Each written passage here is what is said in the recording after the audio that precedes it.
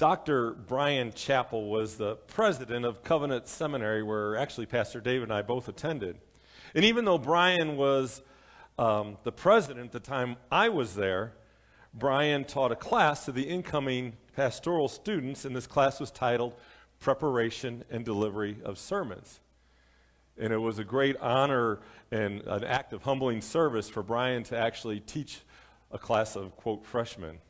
And I got to tell you, it was a great class. It was one of my best classes that I took there. And one of the things that Dr. Chappell said in that class has stuck with me for many years.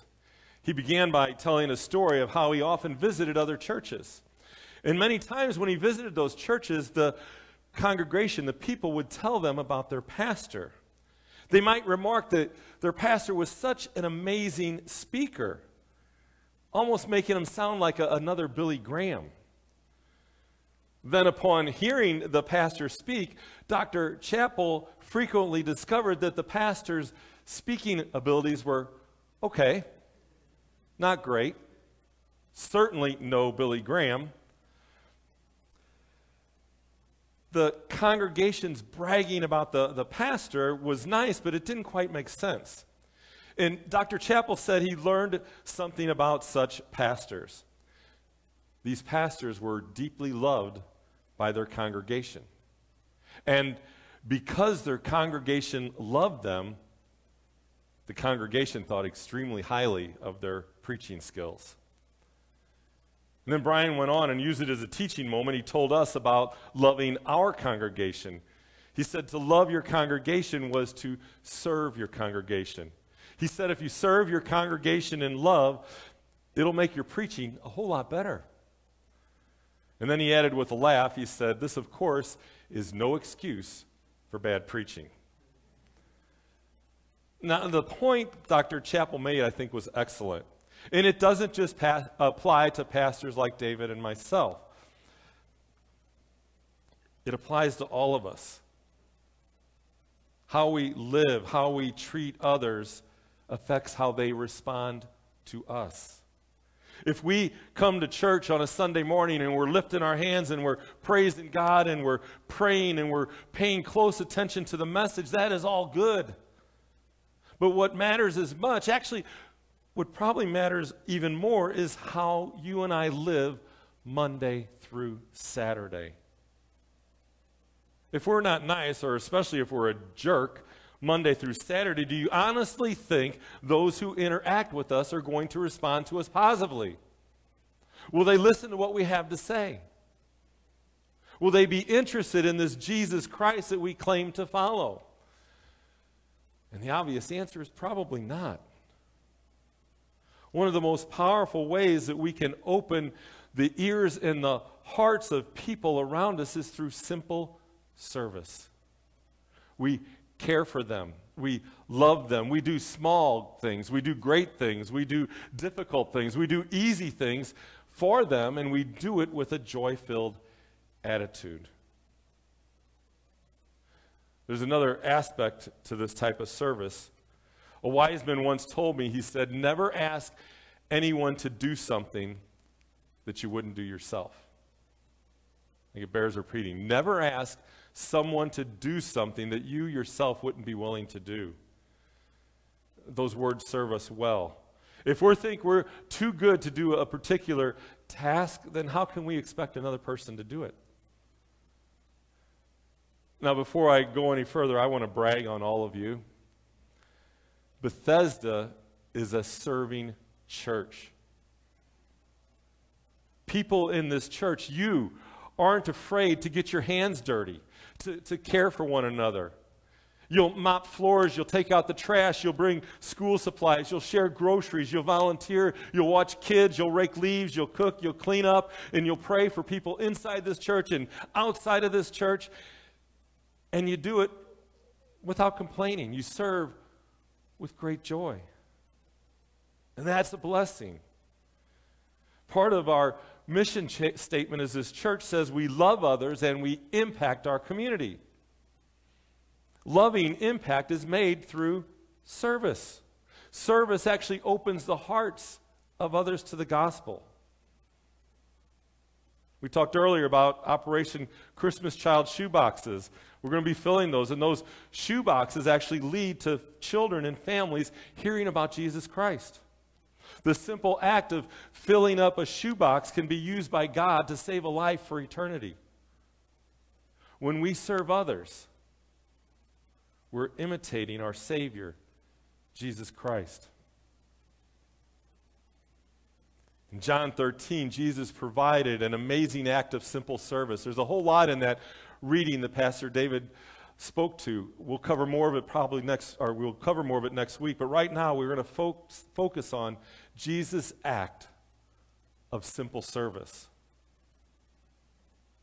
Just a few days earlier, Jesus had made his triumphal entry into Jerusalem. People lined the streets to cheer Jesus' arrival, but we know that trouble was brewing. The forces of evil were coming together to kill Jesus. And of course, Jesus was well aware of what was going on. It was God's plan. And Jesus came to fulfill that plan. In our reading, Jesus was sharing a meal with his disciples. That meal is what we call the Last Supper. Jesus knew his earthly time was short. He was headed to the cross. And Jesus saw the need to teach his disciples a very important lesson. It was a lesson of servitude. During supper, John tells us that Jesus got up, took off his outer robe, grabbed a towel, and tied it around his waist. And then Jesus did the unthinkable. He began washing the feet of his disciples. To those in the room, what he was doing seemed so wrong. It was wrong in terms of the expectations that people held for Jesus and the expectations of the culture at that time. The fact is that in the ancient Near East, foot washing was common. You got to remember, these people at best wore sandals. There were no concrete roads. There were no paved sidewalks. People walked the dirty, dusty roads, which meant your feet got dirty. Nasty dirty. If a guest came into your house, you would have your servant wash that guest's feet as an act of hospitality. The master of the house, though, would never be the one washing the feet. But here we see Jesus washing feet. Today, maybe you could compare this scene to having the president of your company over for dinner. And after he eats, the big boss gets up, he takes the dishes off the table, and he goes in the kitchen and he washes them. Then he puts on a load of your laundry. He gets some of your shirts and he irons them, and he ends the evening by cleaning your bathrooms, toilets and all. We would be blown away, wouldn't we? That'd be crazy. But that's what Jesus did. Jesus came to save us from our sins. But Jesus also came to teach every one of us a new revolutionary way to live. It's a life of humble service. It's a life of simple service. It's a life that impacts the people who witness it. In John 13, 1 through 20, we can uncover 7 acts of simple service. And I've got some props with me this morning to illustrate those acts. They're in this toolbox, and a toolbox often contains what we need to get a job done. Well, this is a simple service toolbox. The first act of simple service is represented by, get them out, these sunglasses and this stylish hat. These things remind us that simple service is often performed in secret. They also remind us that these are old sunglasses and I can't read my notes very well. The point is that we don't put on a show. We serve incognito like a celebrity who's hiding behind a hat and sunglasses.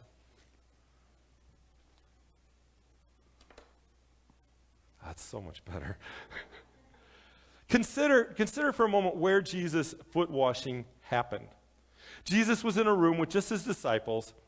He could have gone to wash their feet in front of the temple in Jerusalem. A big crowd would have witnessed Jesus performing this act of service. Jesus could have maybe held a press conference a few days before announcing his foot washing. He could have put notices up around town ahead of time. Come watch Jesus wash feet. You won't want to miss it. But Jesus didn't even announce his plan to his disciples. He just stood up, took off his outer garment, grabbed a towel, wrapped it around his waist, and started washing. Jesus startled, he shocked his followers. He set an example. In Matthew 6, 1 through 4, Jesus indicated that we are to perform secret service. He said, be careful not to practice your righteousness in front of others to be seen by them. If you do, you will have no reward from your Father in heaven. So when you give to the needy, Jesus goes on, he says, do not announce it with trumpets, as the hypocrites do in the synagogues and on the streets, to be honored by others. Truly, I tell you, they've received the reward in full. But when you give to the needy, do not let your left hand know what your right hand is doing, so that your giving may be done in secret. Then your Father, who sees what is done in secret, will reward you. Sometimes we struggle with secret service. Let me explain. We enjoy helping others. It makes us feel good, but we also enjoy it when other people notice. Our motive is wrong if we are serving so people will think more highly of us. And it's a struggle. We want to do good things. And it's nice if people notice. Now, people noticing our good deeds can be good if our motive is sincere. The disciple Peter once wrote, he said, we should live honorable lives so that those who speak against us may see our good deeds and glorify God. And that is the key. Simple service glorifies God and not us. Simple service also shows up in the little things. Jesus washed feet. It was a dirty job, but it was a job that anyone could do. It was a small thing that was so powerful. In the book of Acts chapter 9, there's a short story about a woman named Tabitha. She was also called Dorcas. Acts 9:36 said that she was full of good works and charity. And after her death, we're told all the widows stood beside her body, weeping and showing the coats and garments that she had made for them. She gave them coats and garments. She served in the little things. Author Richard Foster wrote this. He said, large tasks require great service for a moment. Small tasks require constant sacrifice. These small, constant acts of service change lives. I've got some things to demonstrate small acts of service here in my toolbox. First, I got a hammer. We can use our skills to repair things or build things for another person.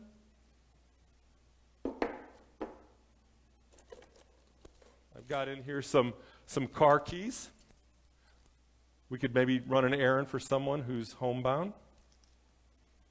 Got a real easy one here. I got a card. We can send a card to somebody who's maybe lonely, somebody who is, because of the coronavirus, is pretty much being captive to their house for their own safety and protection. A card can make a great difference. It lets them know we're thinking about them. It lets them know we're praying for them. Next couple of things I got in my simple service toolbox are just a little bit strange. I've got some duct tape and I got a rope. Now everybody knows that the duct tape is the universal tool to fix almost anything, right? Well, I agree that's true, but my rope and my duct tape represent a different use today. The duct tape is to tape our mouths shut, and the rope is to tie our hands together. And we're doing that so we allow others to serve us. We can't say a word, our hands are tied. Simple service means letting others serve you. And I know people who need that tape and duct tape. And maybe you're one of those people. You are amazing at serving other people. You are always there to help. You are drawn like ants to a picnic when it comes to situations that require service. A meal is needed?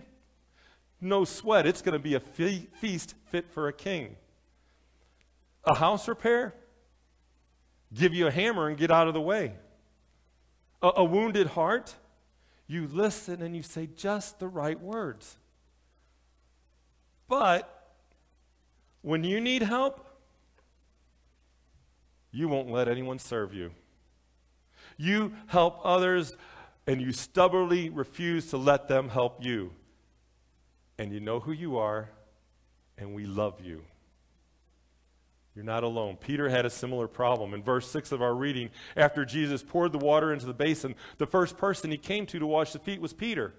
John wrote this, he came to Simon Peter, who said to him, Lord, do you wash my feet? And Jesus answered him, what I am doing you do not understand now, but afterward you will understand. And Peter said to him, you shall never wash my feet. And Jesus answered him, if I do not wash you, you have no share with me. Peter's problem might have been pride.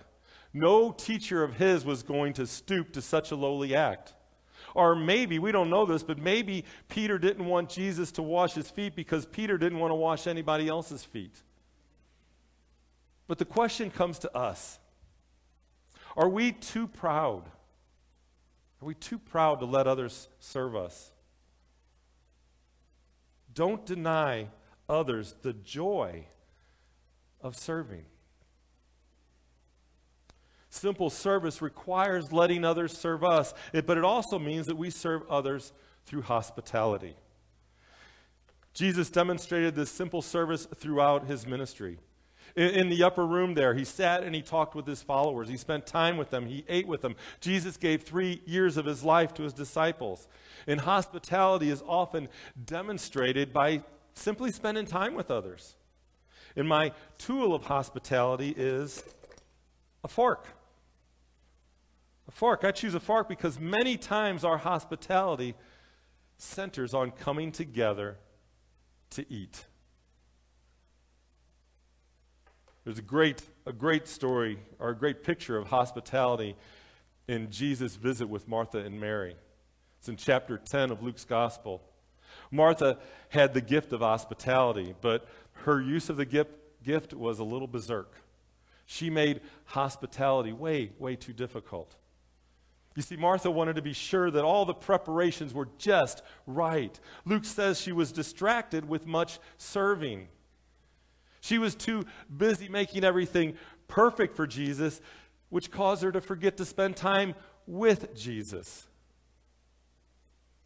Her sister Mary also had the gift of hospitality. Mary's hospitality was shared in a more simple way. When Jesus showed up at their house, Mary plopped down at Jesus' feet and listened to him. And this ticked off Martha, and Jesus had to set her straight. Mary had chosen the better, being hospitable by spending time with her guest. When we offer that type of hospitality, it provides the opportunity to serve by listening. Jesus, he had to be a great listener. Just in our story today, Jesus listened to Peter's protest over his feet being washed. He heard what Peter had to say.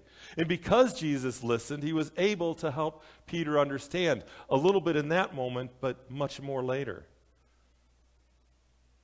The truth of the matter is that people want to be heard. Sometimes we need to get something off our chest, and all we want is someone to listen to us. And the problem that many of us have, and I'm guilty of this, is we want to provide answers. We want to fix things. And there are times when that's very good, but not if it gets in the way of our being able to listen. My toolbox item that has to do with listening is this watch. It's to remind us to listen. We have to take time to listen.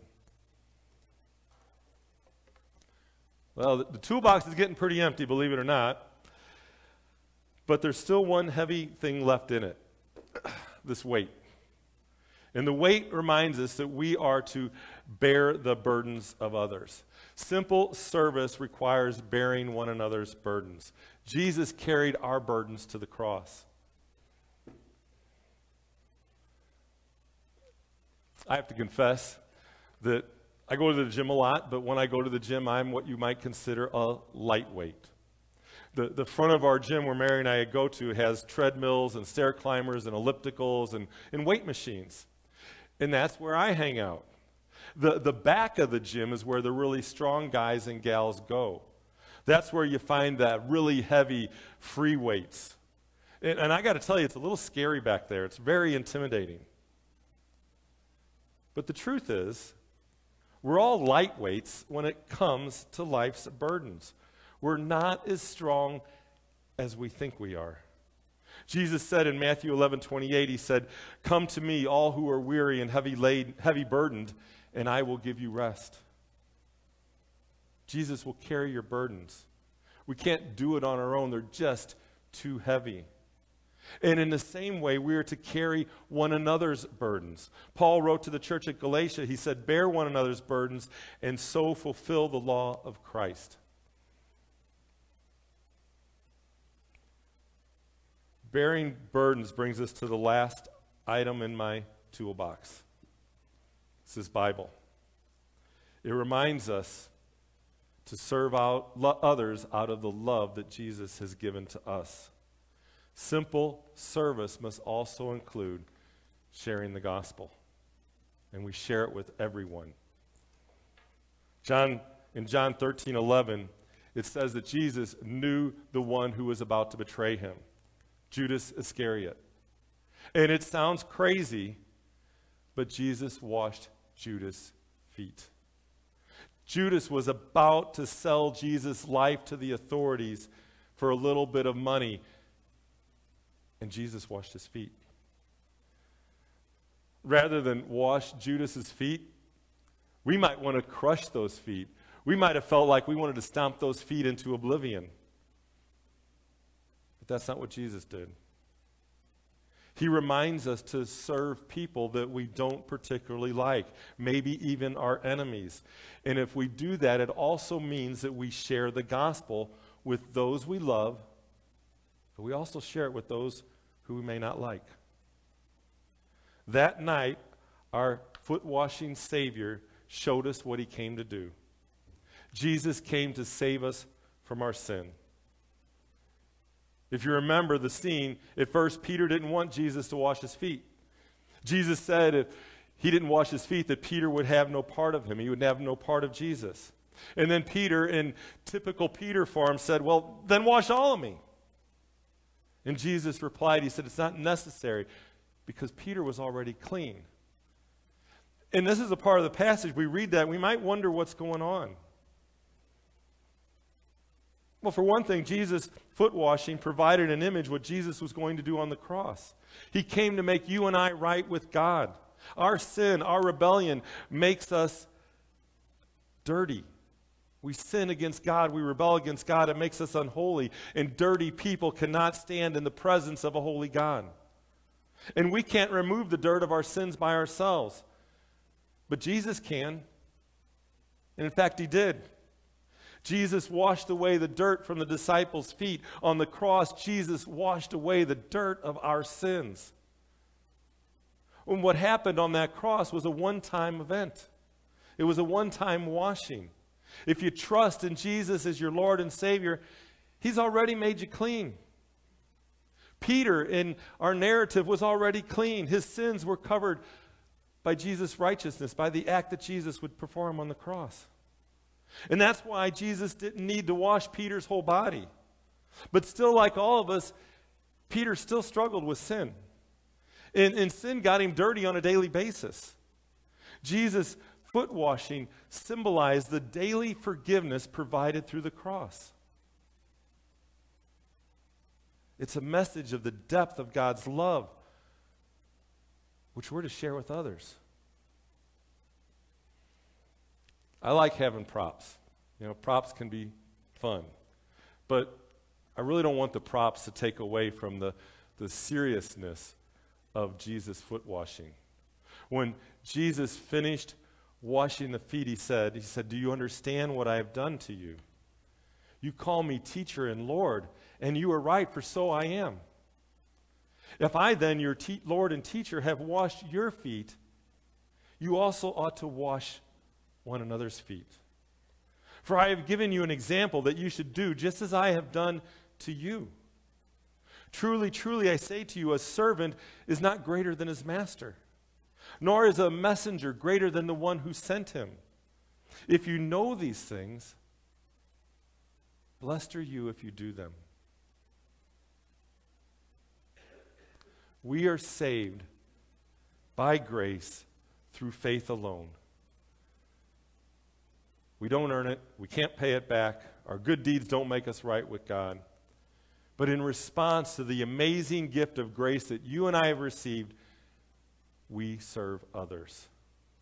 It's through our simple acts of service that we show the world who we are. Sinners saved by Jesus. Let's pray.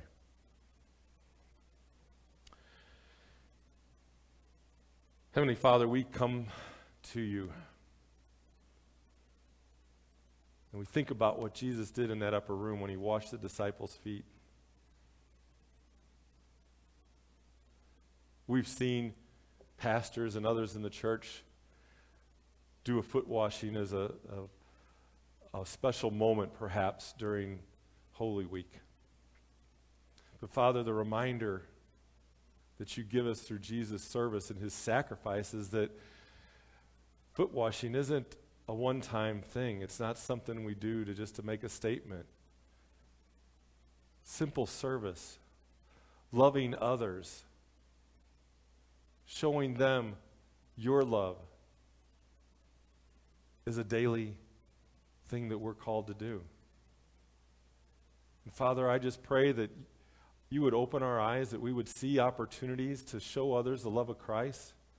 And Father, I pray that as we do that, their eyes and ears and hearts would be opened up so that they would respond. They would want to know why. Why are we so kind? And then we can tell them about your Son. Father, we pray for those we serve. We pray that they will come to know you as their Lord and Savior. We pray for those who are already saved that they would go out and serve others. And Father, we pray. We close our prayer saying the words commonly known as the Lord's Prayer, saying together, "Our Father, who art in heaven, hallowed be thy name. Thy kingdom come, thy will be done on earth as it is in heaven. Give us this day our daily bread, and forgive us our debts as we forgive our debtors. And lead us not into temptation, but deliver us from evil. For thine is the kingdom and the power and the glory forever. Amen."